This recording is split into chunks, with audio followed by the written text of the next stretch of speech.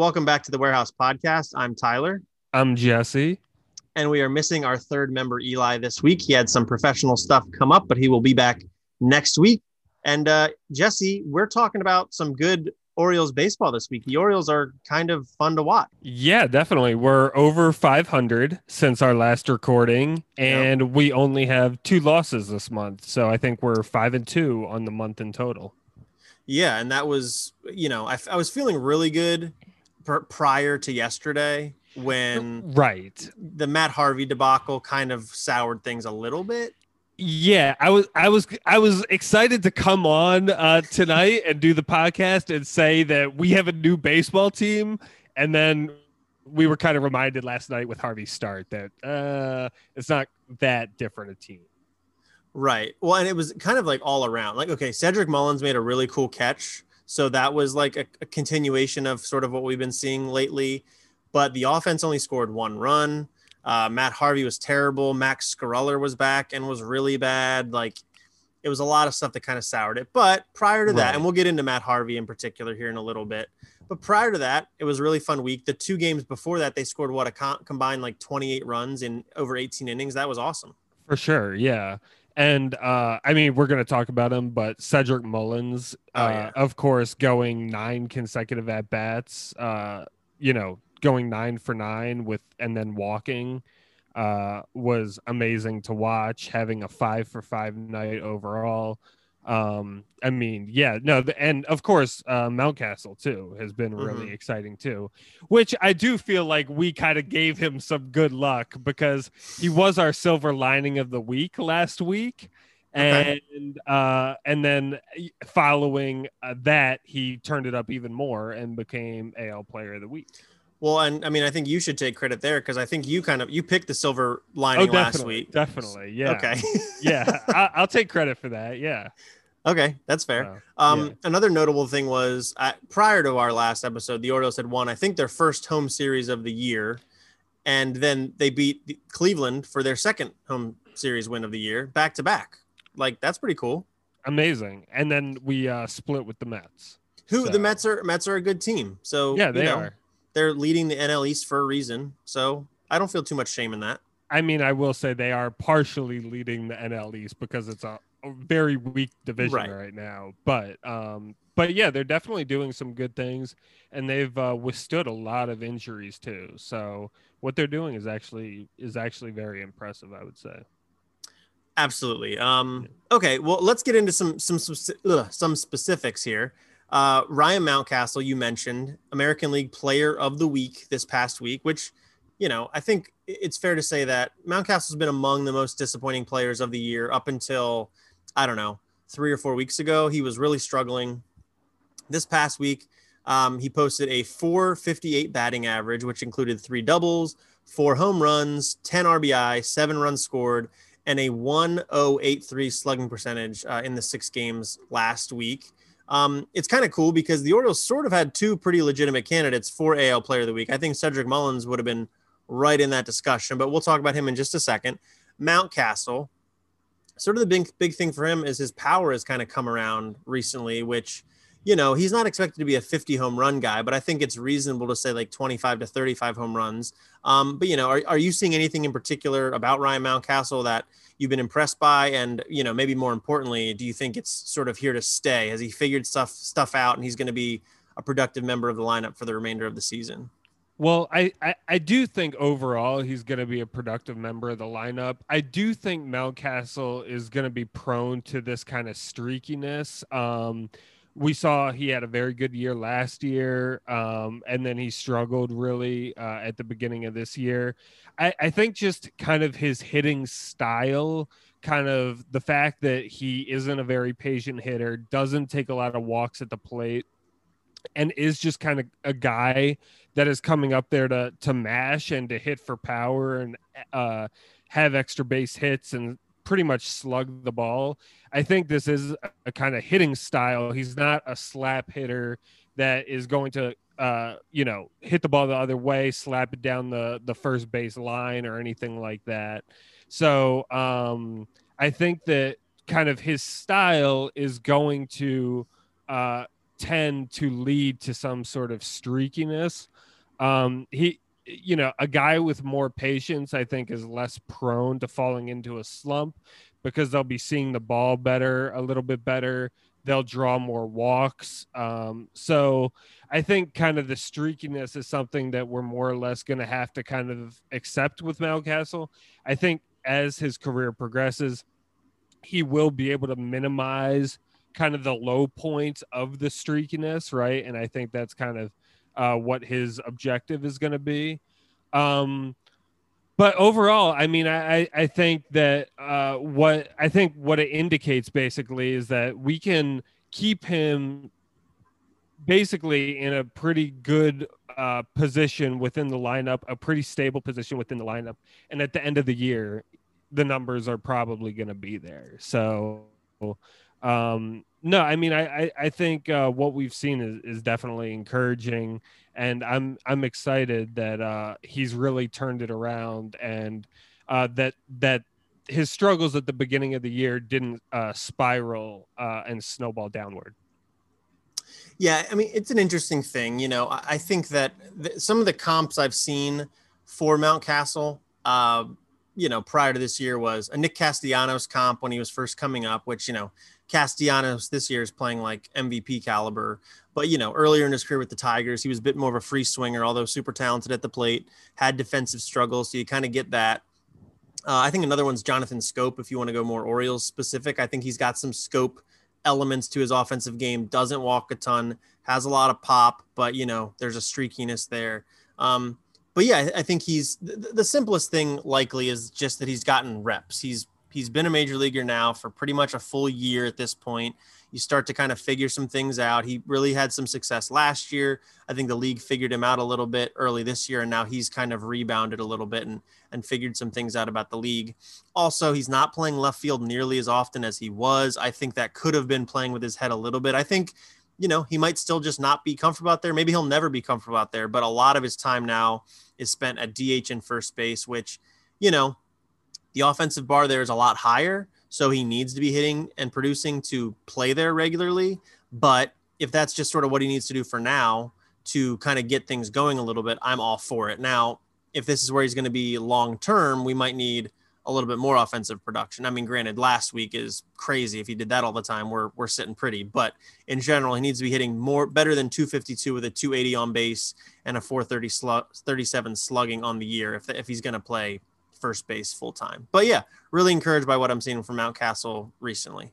And as we mentioned earlier, let's talk Cedric Mullins now. He's one that, you can make the argument he's even hitting better than Mountcastle is. Over his last 7 games, he's batting .536 with 3 home runs, 9 runs, 5 RBI, 5 walks, and a 1.642 OPS. You don't see 1.642 OPSs very much, and certainly not from a center fielder who's, typically looked at as like a speed guy, sort of a slasher kind of guy. I mean, Mullins, for me at least, the thing I've kind of been blown away by, I mean, his whole year has been great, but the power he's shown, I think he's got 9 homers on the year. I mean, I wasn't seeing that coming this year. What about you? Yeah, definitely. The power is kind of, I mean, I don't find myself totally shocked by it. I mean, I think we do have to keep in mind it has been a while since we've really last seen Cedric Mullins, right? So clearly a lot had changed in obviously the COVID year last year. So he's had a long time to kind of work on some things, and I think we're definitely seeing the effects of that. Yeah, I think the power is definitely surprising. It might be a little fluky at this point. I don't, he what's he on pace probably for 30 home runs this year or something like that. Yeah, a little bit under 30. A little under, yeah. So I don't think he's going to be a 30 home run guy year in and year out, but I do think he's a guy that can have some pop at the plate and maybe put up 15 home runs and maybe a few years where he has 20 home runs. And I think that would kind of be in more alignment with kind of how his game seems like it's going to develop as he continues on. So. Yeah, I was earlier this week for Camden Chat, I wrote an article that basically, I think it was called Cedric Mullins deserves more than all-star buzz because, you're hearing a lot of that is, oh yeah, Cedric Mullins, he could be the starting center fielder for the AL. And I think all that's legitimate for sure. But I also think he's playing like another level above all-star buzz. I mean, like I just said, he's kind of playing like the best center fielder in baseball right now. Now that does sound like hyperbole, and Mike Trout has spent some time on the IL. So, grain of salt, of course, but he's playing like somebody who deserves to get some votes in an eventual MVP discussion, in talks of a Gold Glove, in talks of a Silver Slugger award. I mean, that's sort of the level he's playing at. I know it's a little premature. We're only 61 games in, but they gave awards out last season after 60 games. So, I think it's reasonable to talk about him having that type of a season. I also, I'm glad you brought that up, because I also don't want to, we get so caught up in the offense and the offensive production that he's put up this year, and we really should not be overshadowing just how tremendous he has been out there in center field, right?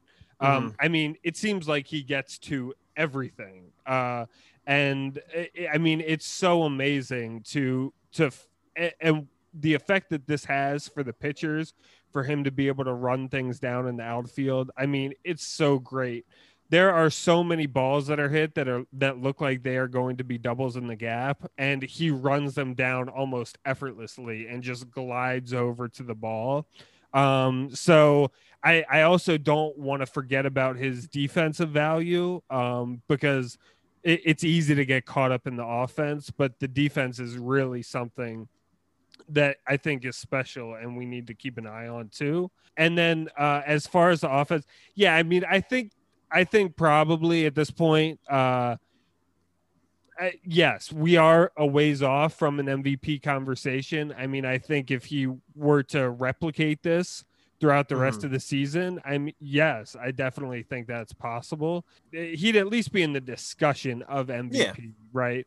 There, of course, a lot of really, really excellent players, of course, in Major League Baseball or in the American League that, he's at least on a similar par with. But yeah, I mean, I think I do think at this point, as far as the All-Star stuff, I mean, I think he's pretty much solidifying himself to be a lock for the All-Star game. So yeah. And we'll talk about that in just a second. I wanted to go back kind of to what you were saying a few minutes ago about, is this for real? Like, is this the Cedric Mullins that we're going to see going forward? I took a look at some of his stats, and I think that some of it is for real. Hold on. Sorry to cut you off. I don't think I said that. I wrote it down, but you said, I don't think... you said something about like, can he sustain something like this? Like, is this okay? Sorry. Okay. That's okay. That's okay. Okay. Yeah. But yeah, so I was looking at some of his stats, like I said, I wrote earlier in the week, and his walk rate is almost 10%, which is higher than it's ever been in his major league career, but it's not that much different than in 2018 when he came up originally. And then in 2019, when he got sent back down to the minors, that was similar to what he was posting in the minors. His strikeout rate is 17.8%, which is lower than last year, lower than the year before, but it's sort of in the ballpark of what he was doing again in the minor leagues.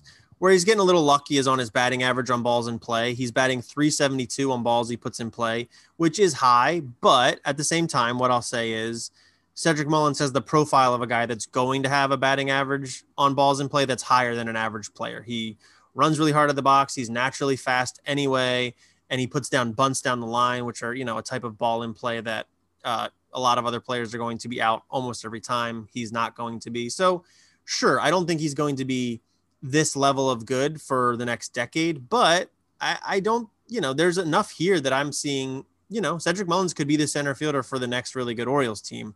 I've heard some talk online of the extremes of sign him to an extension and trade him for 10 prospects. I'm kind of a Mullins moderate. I really like Cedric Mullins. I want Cedric Mullins to be a Baltimore Oriole for now and maybe for the future, but I don't think we need to make a determination on that right now. Keep Mullins in Baltimore for now. What do you say?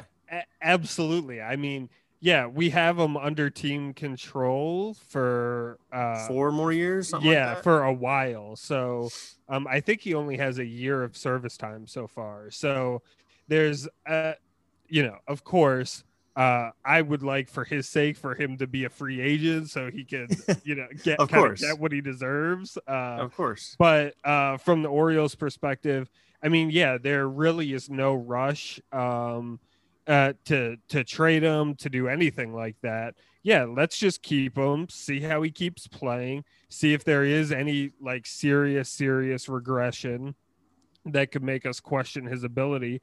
But yeah, for now, he's on track to be the center fielder for the next 5 or so years. And that's a really valuable thing for the Orioles. And that'd be great if for the next 5 years, we could just pencil him in every day as the leadoff hitter and the starting center fielder. I mean, how many headaches that would uh, alleviate for Brandon Hyde or whoever the next Orioles manager is. That's tremendous to just know number one in the lineup and the starting center fielder don't even have to think about it, right? We just know Yeah. There's no shuffling, there's no platooning, there's no moving guys around. It's just those two things are set.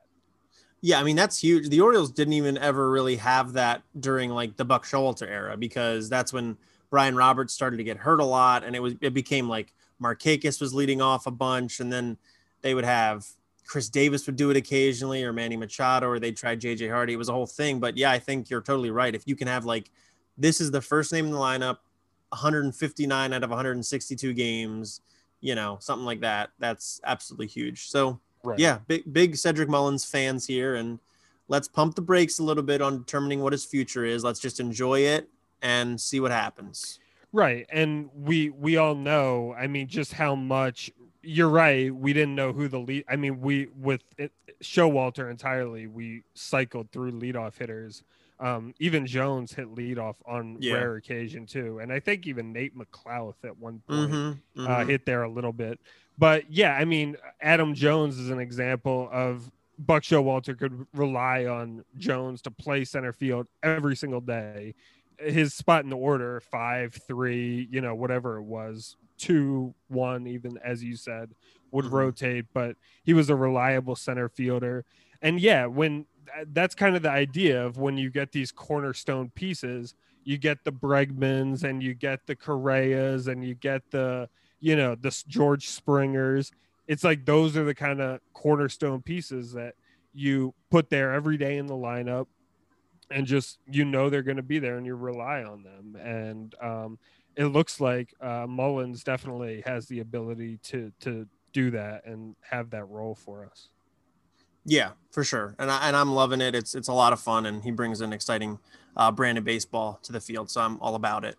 So let's talk, because you did mention this. I know you mentioned this, talking about Cedric Mullins maybe, possibly, potentially going to the All-Star game. The Orioles essentially, this is another thing I kind of touched on, is that usually with a team that's as bad as the Orioles record indicates they are, you're kind of grasping at straws when it comes to finding that lone all-star representative you're going to have. And Ty Wigginton comes to mind, who was a player who does not deserve to be anywhere near an all-star game. And yet I think for the 2010 Orioles, he was their lone all-star. The Orioles don't have that problem. They have 3 players that I think you could legitimately see and not really argue going to the All-Star game. John Means is the obvious first one, been pitching like a Cy Young for a lot of the year. Cedric Mullins is playing like the best center fielder in baseball at the moment. And then Trey Mancini, yes, he's got the feel-good story of returning from cancer and all that stuff, but he's also tearing up the league a little bit right now. And, that's encouraging as well. So I don't think the Orioles are going to send 3 players to the All-Star game. I think they could send more than 1, though. I mean, what are your thoughts there? What's the number of players that you think are going to go, and who do you think those players or player will be ultimately? Yeah, definitely. I think the Orioles are going to end up sending the obvious 2, Means and Mullins. Yeah, I mean, I think in terms of Mancini, I just think it's tough for him positionally, being the first base DH type. There are a lot of guys in the league that are first base DH types and hit really well. And maybe if he was a very strong, if he was a very good defensive left fielder every day for the Orioles, maybe it would be he would have an easier ticket to the All-Star game. But I think Means and Mullins, I think, are the obvious locks. And in order for Mancini to get there, I think he's really going to have to get hot very soon in order for him to be able to do that. Or, potentially injuries. Because I think you could look at numbers and say Trey Mancini's like, I don't know, the 5th or 6th best first baseman in the AL or something like that. I don't know. I'm kind of guessing off the top of my head, right, but right. Like Abreu's up there as a defending MVP, and there's a couple other names that you would think would come ahead of Mancini. But if one or two of those guys goes down, I could see, because the reserves are picked by, I think, coaches and players. And Trey Mancini, it sounds like everybody loves Trey Mancini. So I could see people being like, yeah, send Trey. He's a good dude. He deserves it. But yeah, I mean, I think Mullins, he's probably not going to be voted the starter because the starter is voted on by the fans. And I don't see fans being like, oh yeah, the Baltimore Orioles center fielder who probably 70% of them haven't even really heard about. They won't send him. They'll send Mike Trout, which is totally fine. Mike Trout's really good too. But I think it's tough for fellow players to not send Mullins. And then, yeah, Means has just been so filthy through a no-hitter, potentially the best outing of any single pitcher this year was that no-hitter. I think he's got to go too. So I think I agree with you that Means and Mullins are going to go. This is pretty different than I think what I was saying before the year, which I think I said Tanner Scott would be going. Right. Yeah. He's been more like a mediocre relief pitcher than anything else, but yeah, it's I think he was my pick too, and he's definitely not going. I think that's clear. Just to kind of elaborate on my point about the first base position in the American League, you mentioned Jose Abreu. There's also Vladimir Guerrero Jr. There's also Matt Olson, and Yandy Diaz is pretty good. So yeah, I think it's tough. Yeah. And Trey is a great first baseman. But yeah, it's a tough position. It's a high offensive bar. And, let's be honest, he's not bringing Gold Glove caliber defense where like somebody like Matt Olson kind of does both things really well. So it's tough. It's tough. And Mancini really also struggled. He's doing really well now, but he really got off to a really tough start. And I think that might shape perception too. If he had started hot, that might have been more helpful to his cause. His numbers might be a little more padded right now, but right. And we should say we're recording this on June 10th, Thursday, June 10th. The All-Star game is over a month away. So there is time there, but the rosters are announced before that. So there's probably less than a month to go before the rosters are actually figured out.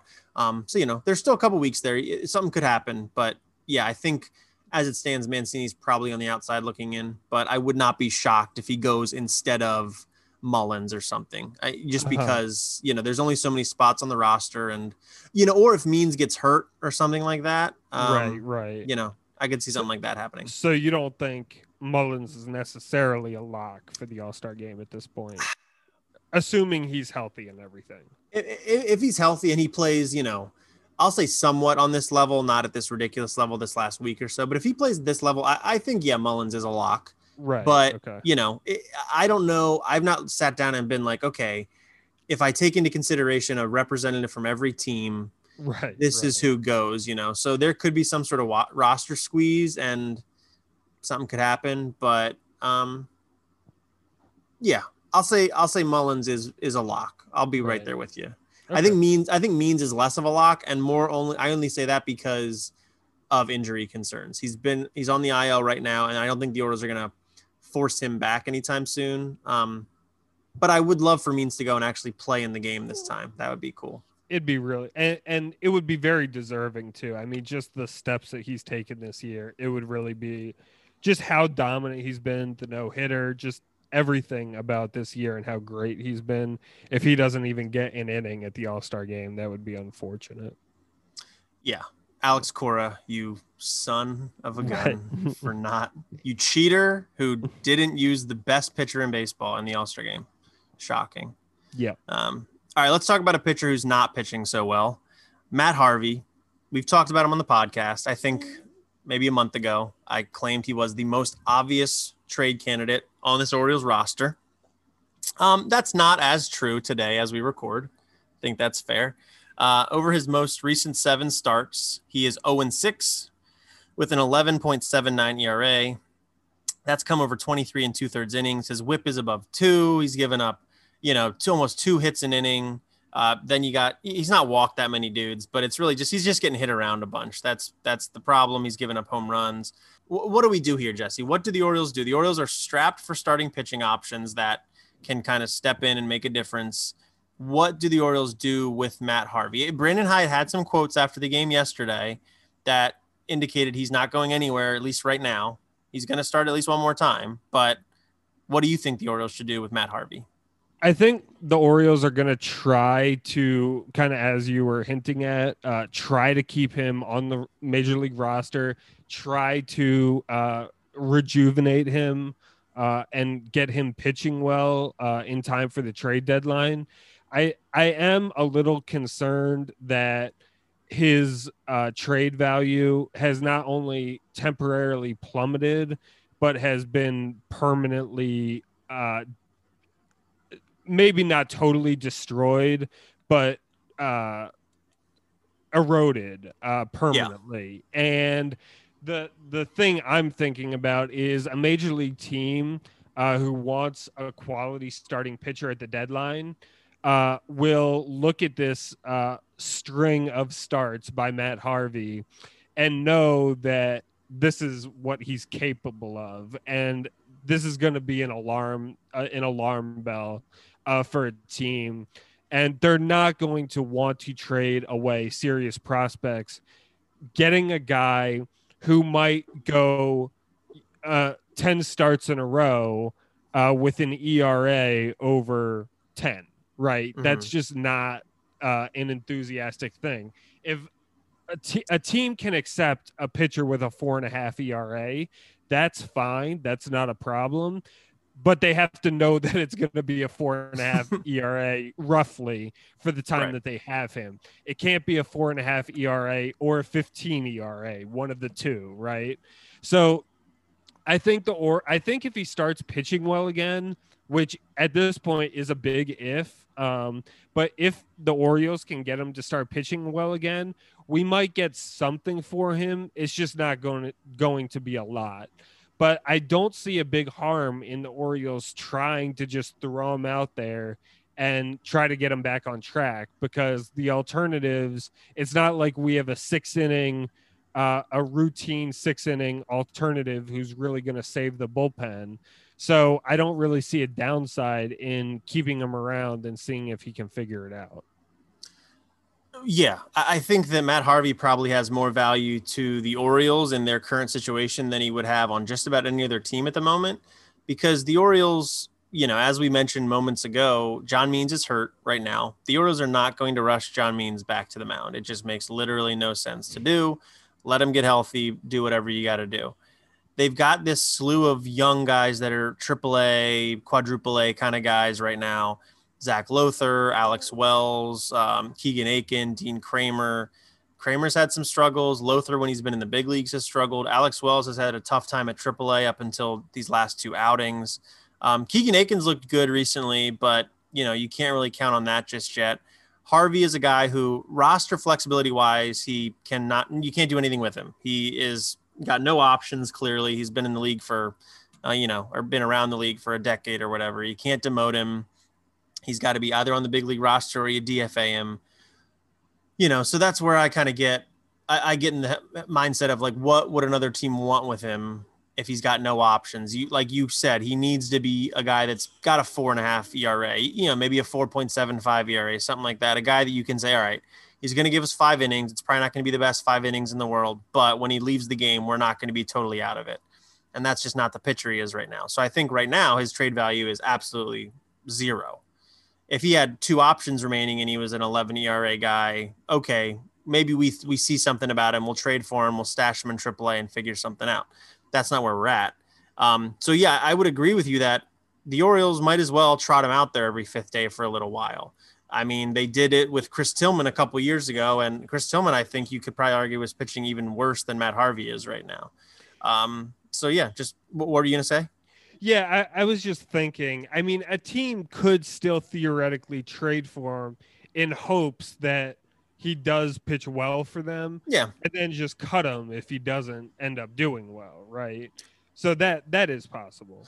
Yeah, for sure. You're just not going to. Yeah, sorry. You're just not going to give up a whole lot, right, for somebody you might just cut entirely. So then, yeah, it becomes kind of like, what are you willing to give up to get Matt Harvey in the hands of your pitching staff or pitching development staff? And I think at this moment, that's not a whole heck of a lot. But yeah, to your point, I agree. Just see what he can do a couple more times. It's not going to hurt anything. And, the Orioles aren't going anywhere.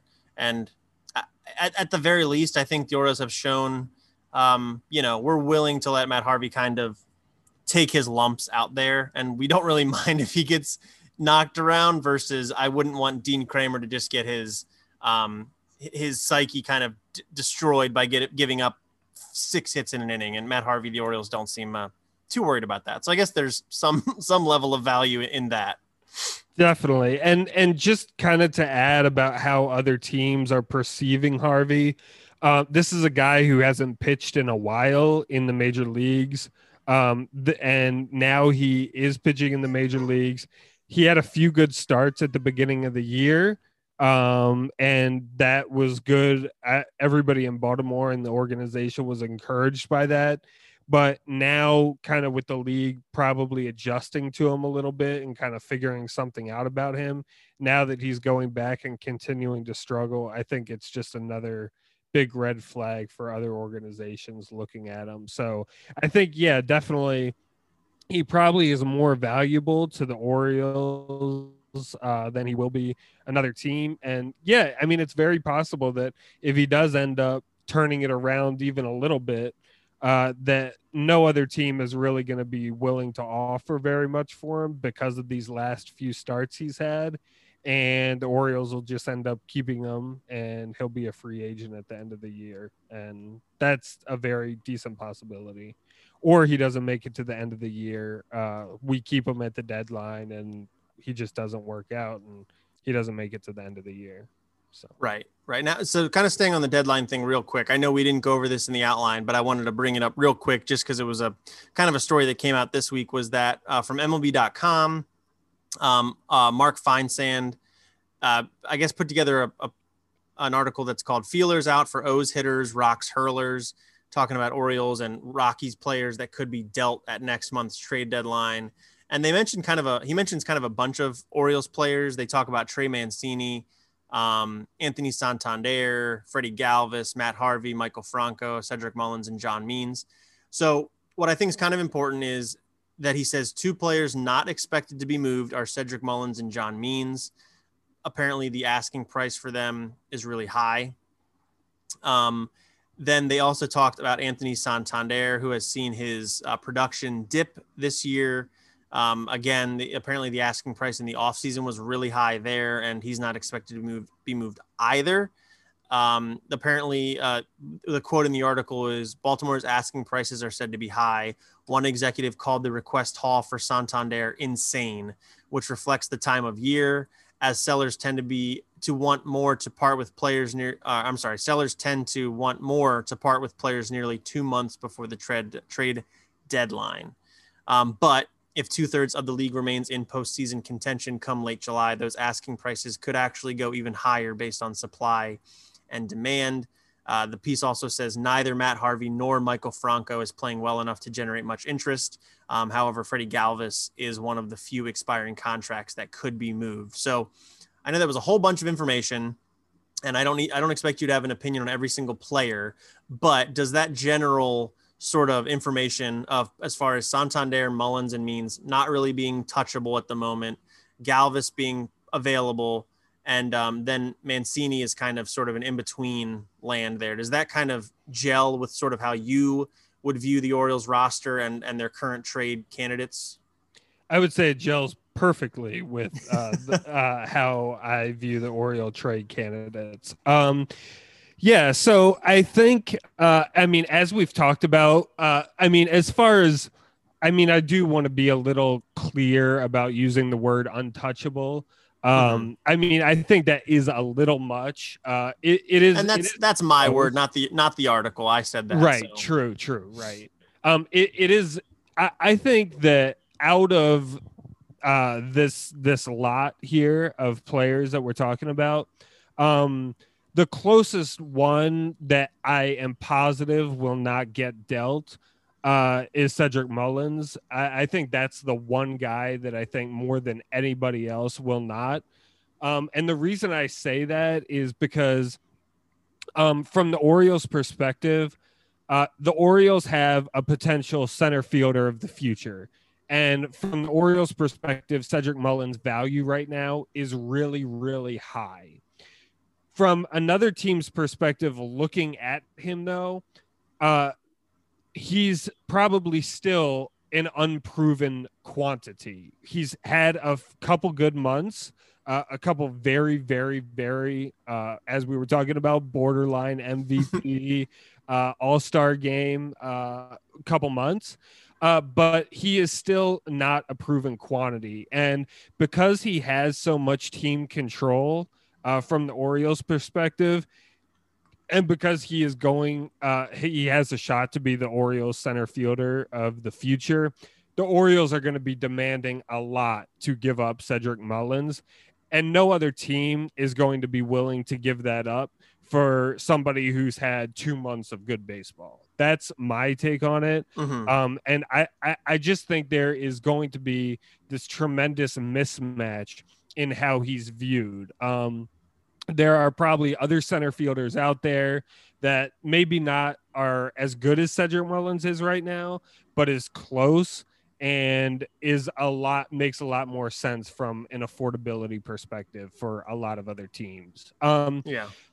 The Means is a little bit different, though. I think Means is not kind of the unproven quantity that Mullins is. I think Means is much, much more proven.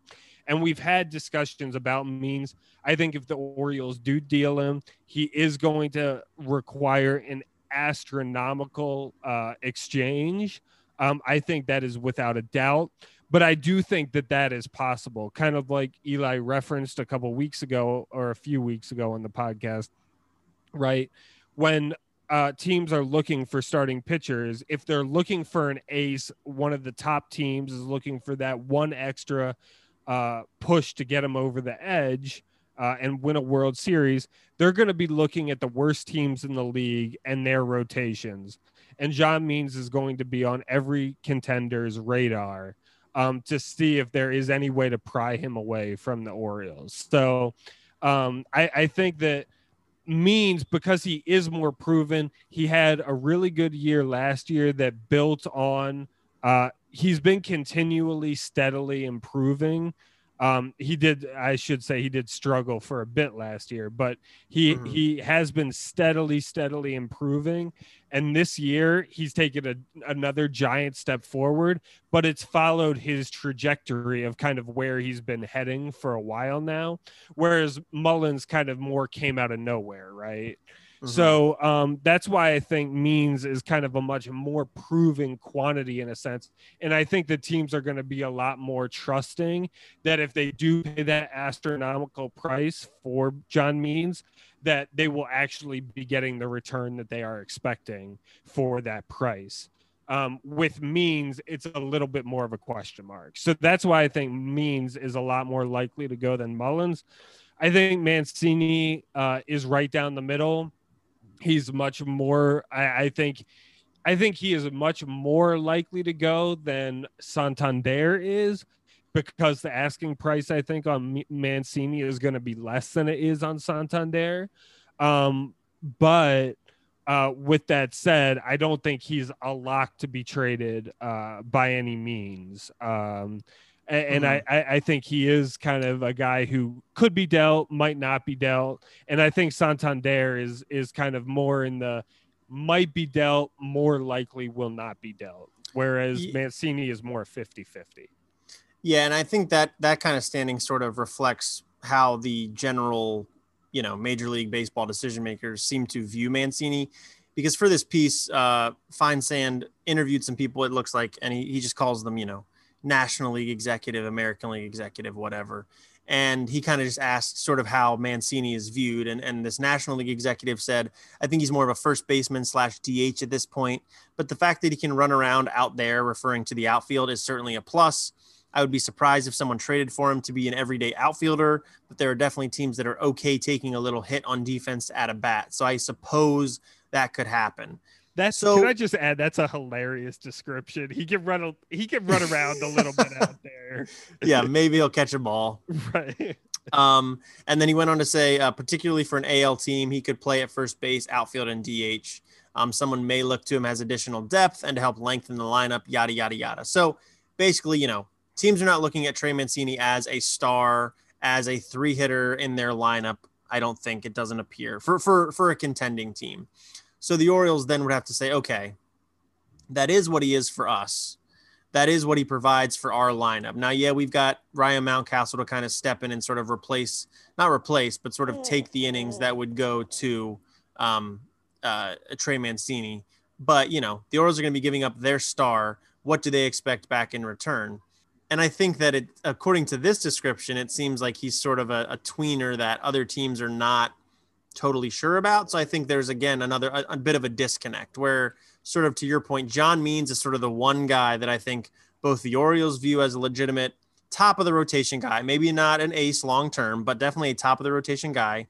And I think other teams would say, yeah, here's a left-handed starting pitcher that can be at the middle to top of our rotation as a good team and will be here for a long time. That's worth a lot.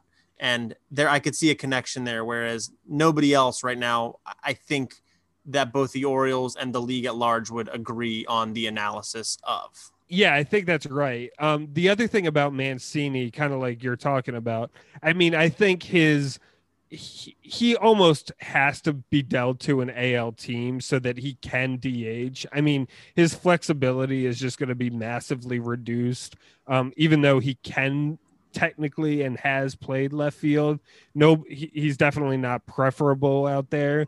So, and to lock him into first base is not probably an ideal situation for teams that definitely, as of now at least, barring injury, already have a first baseman who may be very similar to Trey Mancini in the fact that they can really only play first base, at least a lot of them.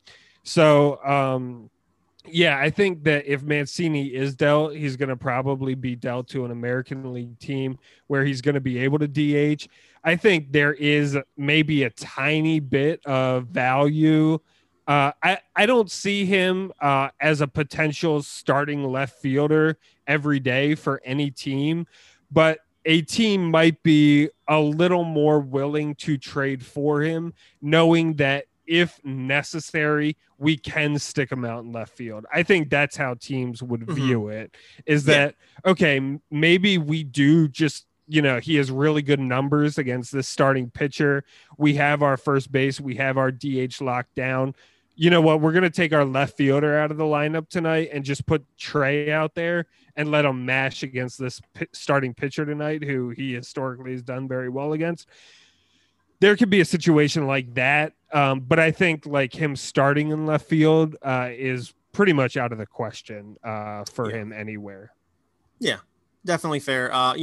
We've got almost 2 months until the trade deadline. More and more of these stories are going to pop up. And I think it's going to be an interesting topic as Oriole fans to kind of follow because, the Orioles aren't done this rebuild yet, but every year we get a little bit closer. And if a guy gets traded, we're automatically going to be analyzing whatever the return is there. So it's a bummer to sort of be in this seller mode for another year, but it kind of just is what it is. I'm hoping maybe next year, maybe the year after, that we put a stop to it. But yeah, definitely something to keep an eye on through the next 2 months. And I will say about that, I mean, it is sad, of course, to see our players go. There's definitely a sad component to that. The Orioles have been, as you said, in this position for a while now. There was a point during Showalter's era where we were buying, and it gets really exciting when you go out and buy a star or, an all-star or something like that. That's really exciting. Seeing the returns, though, there is an exciting component to that. at least Absolutely. for me. So seeing potential prospects, I get excited about that. So. Oh yeah, absolutely, and that kind of rolls us perfectly into talking about a current top prospect in the Orioles system. Grayson Rodriguez came into the season with some high accolades. He has continued to produce this year. Started the year in High A Aberdeen, over 5 starts, had a 1.51, or I'm sorry, a 1.54 ERA. Had struck out 40 batters in just 23 and a third innings. That earned him a promotion to Double A Bowie, where he's currently tossed 10 innings over 2 starts and has allowed just 1 earned run while striking out 14. It looks like his season batting average against is only 148. His season WHIP across both levels is 0.78, and his season ERA across both levels is 1.35.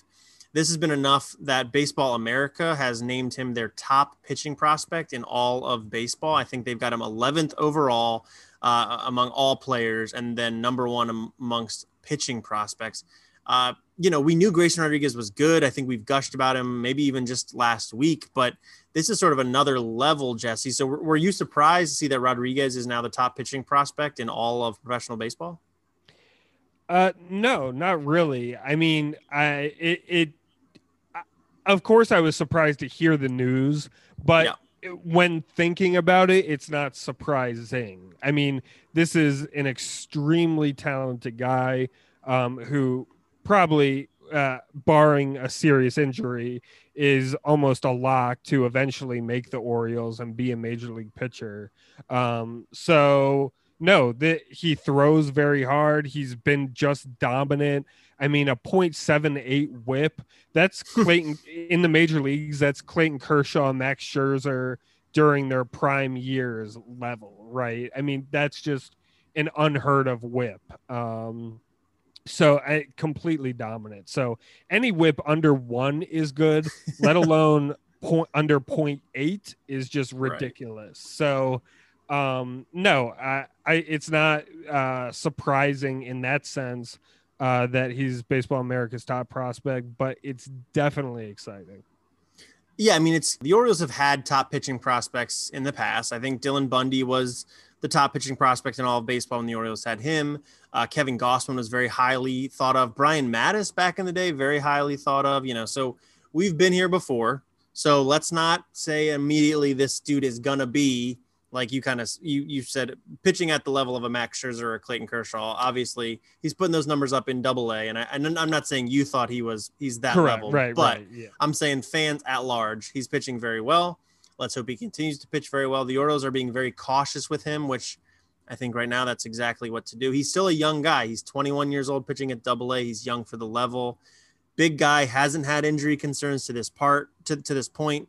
Fingers crossed that continues. But yeah, I mean, super, super exciting. Then the next question becomes, and I think Eli already answered this for himself earlier a couple weeks ago. He thinks Grayson Rodriguez is going to pitch in Baltimore at some point this season. I think that's a little bit pushing the envelope. That's a stretch. Yeah. So, and just to be clear, to clarify my last point, I was just citing Scherzer and Kershaw to prove how dominant he has been. I wasn't trying to say that he's a lock to be Max Scherzer. No. That would be great. But no, I do think I mean, maybe Eli saying that kind of made me question what I was thinking my timeline would be for him a little bit. I will say that, but I think next year is more likely. Like you were saying, this guy is 21 years old. I think also this is a guy that was drafted out of high school who is now in Double A for the first time. And he hasn't even had a full Double A season. So I think Eli was kind of saying like he'll be a September call up.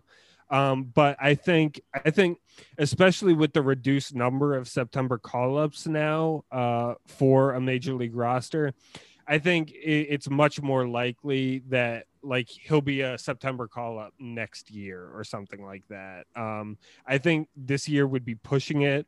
I also don't, for service time reasons, I don't see a real reason why the Orioles would do that exactly. Yeah. So I definitely think next year sometime is much more likely, if not the year after. I mean, I'd be much more thinking, next year to the year after rather than thinking about this year.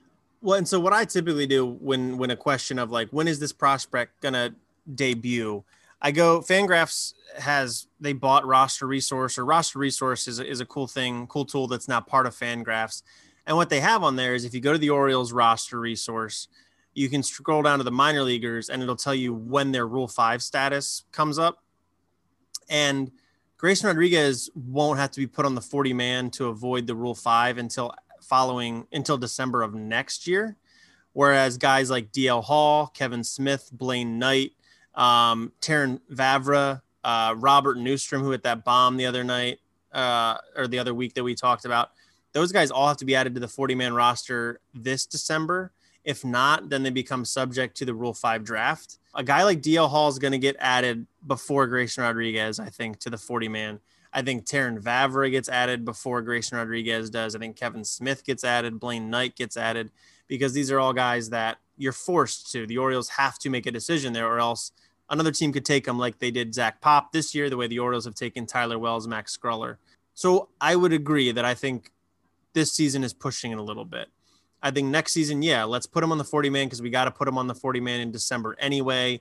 Even if we start letting him throw in Baltimore in July or August, yes, we'll start the service clock, but we can avoid the Super 2 anyway, so it doesn't really hurt us. So yeah, I think next season sometime you see Grayson Rodriguez in Baltimore. I think the same for DL Hall. Maybe DL Hall could come up this year, but again, he doesn't have to be on the 40-man until December anyway. So I could see DL Hall waiting until next season as well. We got to have some patience here. If this was 2023 and the Orioles are, potentially going to be a 90-win team, yeah, maybe they push the envelope a little bit, force one of these guys up. But the most important thing here is the development of these guys for the long-term health of themselves, the long-term health of their careers, and of course the Orioles organization. So I would agree with you. He won't be up this year. Yeah. Okay. Talking about that, the Orioles are going to be restocking their farm system next month. This year's MLB draft takes place, I think, the weekend of the MLB All-Star game. Mock drafts are coming out all the time. One of the latest ones comes from MLB Pipeline, as you guys know. And as we've discussed before, the Orioles are picking 5th overall this year. And, the various mock drafts have mocked tons of different players to the Orioles this year. This latest one from Pipeline has the Orioles taking Boston College outfielder Sal Frelick. And the quote in the article from the writer is that a year ago, the Orioles saved $2.6 million versus pick value by taking Heston Kjerstad at number 2. And most clubs expect them to pursue a similar strategy with another college bat. In this instance, it would be Frelick from Boston College. And I'm looking at the mock draft right now. And, somebody that is notably still available at 5 that they don't have the Orioles taking is Vanderbilt's Kumar Rocker. Another one is shortstop Jordan Lawler, who's a high school shortstop. Another one is Khalil Watson, another high school shortstop. These are guys that have repeatedly been, mocked higher than 5th.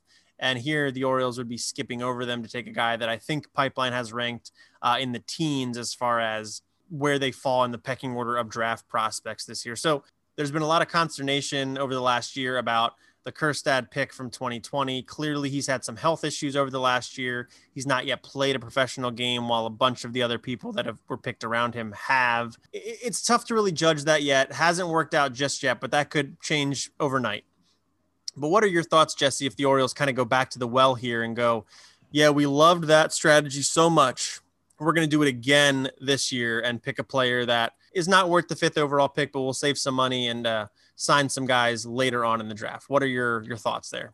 My initial inclination is I don't like the idea of it. And what I'll say about this is, when I'm coming into a major league draft, right, especially when I have the number 5 pick overall, I am drafting for a potential perennial all-star or a Hall of Famer even. I'm looking for the Manny Machado maybe in the draft or somebody along those lines, right? A star, right?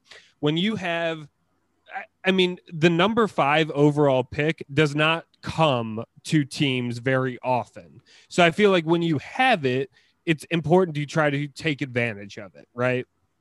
So my initial inclination is the Orioles should try to find this, the person that they think has the highest upside, that they think will be a star in the major leagues. Now, I think it is important to keep in mind only about half of first round draft picks ever make the major leagues. And it's kind of a shocking number to me, at least. And, if you go down the draft board into later rounds, it gets even lower and lower and lower, the number and the percentage. So I think it's important, like when there is the potential. I don't like the idea of the Orioles passing on a potential perennial all-star for somebody who may or may not make the major leagues just to save some money to sign some later picks in the 4th and 6th round. Sure, a 4th and a 6th round pick have a chance at making the major leagues, but your best chance to draft a major league baseball player is to use that first pick. So I think the emphasis should be and how the Orioles the Oriole focus should be on drafting the best that they can with that number 1 pick, and then working around that pick, making sure you sign that pick, and then doing the best you can with the later guys. In my estimation, if they think that somebody is very undervalued and that perennial all-star / Hall of Famer player is not there, then I think that this strategy makes a little more sense. But if they're passing up on a Bobby Witt or a Manny Machado or an Adley Rutschman or something along these lines for this strategy, I don't like it at all. Yeah, I mean, I'm kind of in the same headspace there. One thing I will say is that I've looked at a lot of these different mock drafts. The names are changing all over the first round. Part of that is the Orioles saying they'll go under slot. If that's what they're telling other teams, then I understand the mock drafts for the Orioles specifically kind of being all over the place, because there's a bunch of guys that would probably go under slot. If that slot, I'm not sure what the slot is for the 5th overall pick. Say it's $5 million, $6 million, and there's a guy willing to take $3 million that is still really good. Yeah, the Orioles would probably think about that guy. But I'm talking about like all of the top 10 picks. They're all bouncing all over the place. They're all different. I think this draft seems a little bit unpredictable. Last year, it was very much like Spencer Torkelson's going number 1. Austin Martin was viewed as like the top athlete or whatever. Clearly, the Orioles didn't love Austin Martin, or they would have taken him number 2 overall. When the Orioles picked Rutschman number 1, he was like the clear number 1 pick. There definitely doesn't seem to be a clear number 1 pick going into this draft. That's almost certain. There's basically no high school pitching at the top of the draft, because the only one that's even remotely in the discussion is this guy named Jackson Jobe, who I've seen him everywhere from like 2nd overall to like 20th overall in some of these mock drafts. There is a ton of high school shortstops, and I think that's a crapshoot for the most part. And there are, a decent amount of college hitters right there. So what I will say is, if the Orioles view these guys, this is kind of what you said moments ago, if the Orioles do view these guys all somewhat similarly, then sure, take a guy that you think you can save some money on to get better players later on. But no, of course, I don't want them passing over some really good talent just because, like, oh yeah, like we do think he's better, but maybe we don't think he's an extra $1 million better, so we'll just get this guy. I don't know. Those discussions get a little weird for me. And, the Orioles' history with the 5th overall pick, I don't want to worry anybody. But 2009, the Orioles drafted 5th overall. They took Matt Hopgood. That didn't go well. No. Mike Trout got picked later in that first round. Randall Grichuk got taken later in that first round. Not Jacob Turner. Mike Leake, who was a pretty solid career. Mike Minor, Zach Wheeler, guys that had really good careers, the Orioles did not take. And Matt Hobgood signed for less money than the guy taken after him, signed for less money than the guy taken 9th overall, signed for less money than the guy taken 11th overall. You know, I'm not saying the Orioles cut a deal then either, but they didn't pay full slot. I don't want to make the same mistake twice. So yeah, I'm all about going to get the best player available because yeah, like you said, 5th overall, that's a really good shot to get a really good cornerstone piece.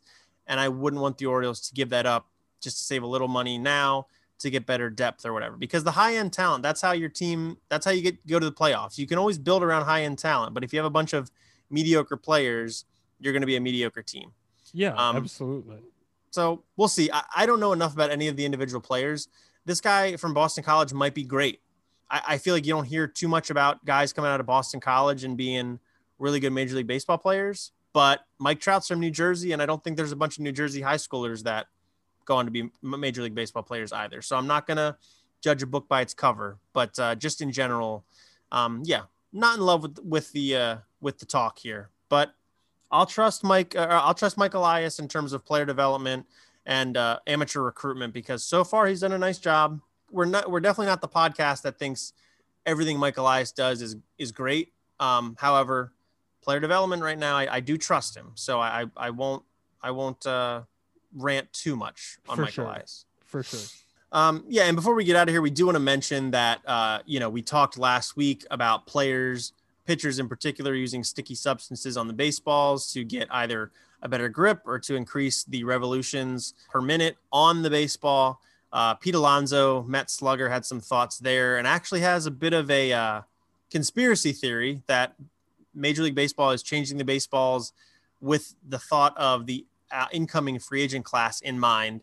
We did want to talk on that this week. We're getting a little bit long, so I think we're going to wait until next week and get Eli's thoughts there. So be sure to come back next week to hear that discussion. And then what we do every week before we get out of here, we'll talk about, or we will play the game Guess That Oriole. Last week's Oriole was Eddie Murray, Orioles Hall of Famer. And so how this works is we give you 3 facts about a former Oriole, and then you can play along at home. Either shout it out on the couch. We won't be able to hear you, but you can do that. Or you can email us, thewarehousepod@gmail.com, with your answers, or you can tweet at us, Instagram, Facebook, whatever you'd like to do with who you think the Oriole of the week is. Okay, so the first fact about this week's Oriole is that before and after his career in Major League Baseball, where he played for the Orioles and Rockies, he also played in the Mexican League. This player was a catcher, and he was known for his ability to throw out base runners and had a strong arm behind the plate.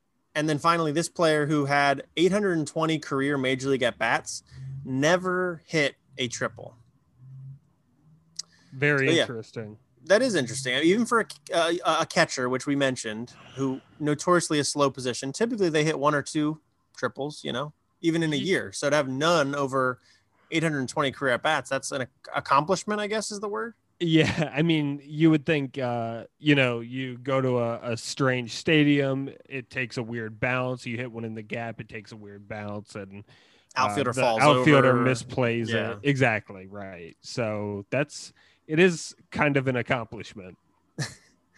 So get your answers in there, and we will reveal who that Oriole is next week. Also, in addition to the Pete Alonso discussion, we will, recap the Orioles' action from the week. They are on a road trip this week. They're going to play 3 in Tampa Bay and then 4 in Cleveland.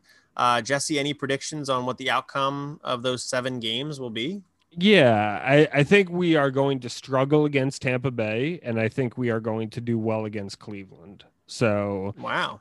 Yeah, I'll say we lose 2 out of 3 I'll say we get swept by Tampa, but then take 3 out of 4 from Cleveland. Okay, and the pitching situation is a little uncertain right now. The only pitching matchup confirmed for this weekend against Tampa is Keegan Aiken versus Ryan Yarbrough, which, Aiken's been pitching better, but Yarbrough's really good. So that doesn't look positive. No, it doesn't. I still think the Orioles will probably snag 1 from the Rays. And I'll say they split the 4 with Cleveland. Okay. So 3 and 4 for the O's this coming week. We both had 3 and 4 at the end. That's a good result. Yeah. We wouldn't have a silver lining segment with a 3 and 4 week probably.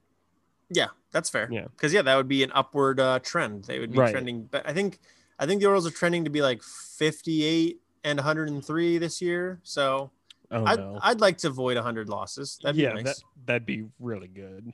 So, and we don't have a silver lining segment this week because the Orioles did go 3-2. So there you go. Yes, mediocre is what we're all about. Yeah.